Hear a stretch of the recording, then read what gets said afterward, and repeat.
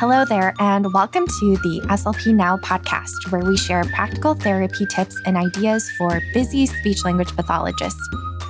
Grab your favorite beverage and sit back as we dive into this week's episode.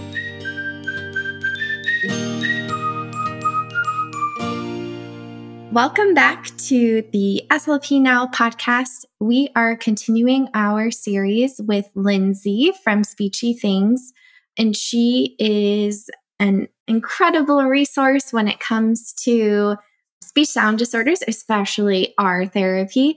And so I'm really excited to continue the conversation about informal assessment with Lindsay today. Are you ready to dive in? Ready. Let's do this. So the first informal assessment tool that you mentioned is the case history. You talked a little bit about the case history last time, how you would give the parents a form to use before your evaluation. And then when they come in, you review that with them. So can you tell us a little bit more about the types of questions you asked? You mentioned using open-ended questions. What could that conversation look like? Really quick before I miss it, we've all heard about open-ended questions, and it can just lead you down pathways that you didn't even know existed, right? Like just asking, so tell me how your child is at home. You never know what will come up with an open-ended question. And that way you're not guiding the conversation based on your own biases or perceptions, right? But I wanted to add, I watched a CEU from Dr. Megan Brett Hamilton on culturally responsive assessment. And she emphasized this as well. And I just thought it was such a good point, asking open-ended neutral questions. So like instead of saying, so what's the problem with your child's speech? Say, tell me about your child's speech. That's the only example I can think of off the top of my head. But the point being to just keep it very neutral, I think is important. So I just wanted to throw that in there because it was a really good session from her. Anyway, some questions I might ask would be like, how is your child doing in school, right? Educational impact is important, even in a clinical setting. But then I would also ask about how they communicate at home. You want to know intelligibility ratings across communication partners. So not just the parent, but distant relatives, close friends, teachers. Especially for the R sound, I usually ask the parent about how their child feels about their speech. If they're getting frustrated, I usually try to ask the student that as well separately. For medical history, we're looking for red flags. I want to know about if some questions you can ask that'll kind of lead you toward tongue tie or airway issues could be asking about, did they have any trouble feeding as an infant, whether breast or bottle? Do they snore? Do they have allergies? Asking about any previous surgeries. You want to know about history of ear infections, and like how many they've had, if they ever had tubes in their ears. Awesome. That's a great overview of what to include in the case history. Yeah, so the takeaways here are to use open-ended questions and having neutral open-ended questions, asking about how the child's doing in school, what they're noticing about the speech, medical history to help us figure out where we're going. And you had something to add? Yes. Something else I really like to ask is, tell me what you think I need to know about your child. And usually in there, you get some kind of insight into the personality, like whether, they're really shy at first, but they warm up, or like asking about what their favorite things are, because then you can use that whenever you're getting a conversational sample. And usually kids, who doesn't love talking about whatever their favorite video game is or whatever it is? But asking those questions ahead of time, I find so helpful, because then if I have a material that relates to their favorite, I can bring that. If I know that they are shy, or if I know that if something indicates they might need extra movement, then I can have that in mind going into the assessment. Yeah, that's perfect. Because I feel like when an evaluation walks in, or I'm seeing a student for the first time during an evaluation, you never know what to expect. And if you have that on your case history form, where it's like, what are their favorite things? You can be the coolest person right off the bat if you just can factor in one of their interests. It's perfect. So that's super helpful overview of what we can do with case history. And then what about a speech sample? So for a speech sample, this is where I like to incorporate those favorites usually.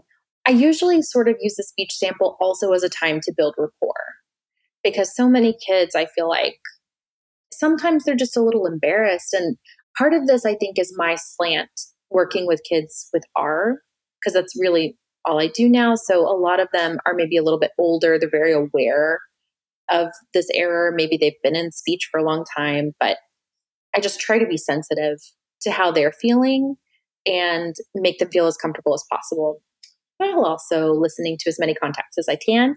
So sometimes I'll bring in like silly pictures. I'll ask them about what they did this weekend, ask them about their favorite vacation, ask them about their family, their friends. You know, you can have them retell something about their favorite movie or their favorite book, anything I can think of. And for a younger kid, then I might bring out, you know, one of those like staple toys that SLPs usually have in their in their closet, like the Critter Clinic or, you know, something to do with pretend play. And again, bringing out their favorites as much as I can, or having them tell me about their favorite sport. I feel like those are all good ways to get kids talking. Great tips. I love it. Thank you. Mm-hmm. And then what about the structural functional exam? Like, what does that look like for you? You know, I do them. I would love for somebody to come up with a course where like they do a structural functional exam and talk you through everything they're seeing and what it means. Like, I want to see examples of kids' mouths, all kinds of kids' mouths.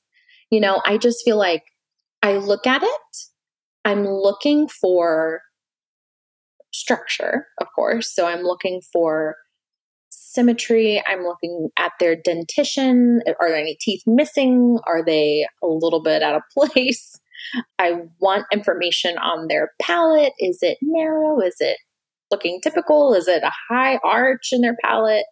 Definitely looking at tonsils.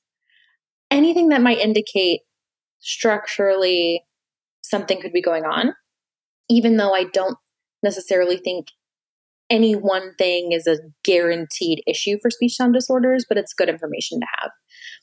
I also, again, I feel like this comes into play so much with the R sound. And by the way, I feel like all this information is very slanted so far towards articulation. So I just got to like throw that out there that so far I've not been touching on phonology as much, but we'll get there. In terms of function, I pay attention a lot to whether I think they have good proprioception and tongue-jaw dissociation. I want to know if they have adequate control over their tongue and whether they can move it in the ways that they will need to move it, depending on what speech sounds I've already noticed they have an error. Perfect. And I did a podcast episode with Amy Graham way back when. It's episode 17. So if you're in the same boat as Lindsay and I, and you feel like you could use a little bit of extra information on the SFE, check out episode 17. You can just scroll back in whichever podcast app or go to slpnow.com/17. She's like created a really cool assessment or informal assessment that helps you walk through and know what to look for. So it definitely decreased my overwhelm and increased my level of confidence. Oh, for sure. And she has some, like on Instagram, I know she posted some videos of her doing a structural functional exam. She did. But I want more from her. I'm like, I want you to tell me exactly what you're seeing and like what you're going to do about it, or, you know, what referrals we need to make. Oh, yeah. She's the one who should make that course. I think so too. I think so too. I love it. Okay. So I think that's a really good overview of the case history, speech samples, and the structural functional exam. So that'll be a wrap on our review of informal assessments for today. And then next week, we'll talk about perception tasks and trial therapy. Thanks for listening to the SLP Now podcast. If you enjoyed this episode, please share with your SLP friends. And don't forget to subscribe to the podcast to get the latest episodes sent directly to you. See you next time.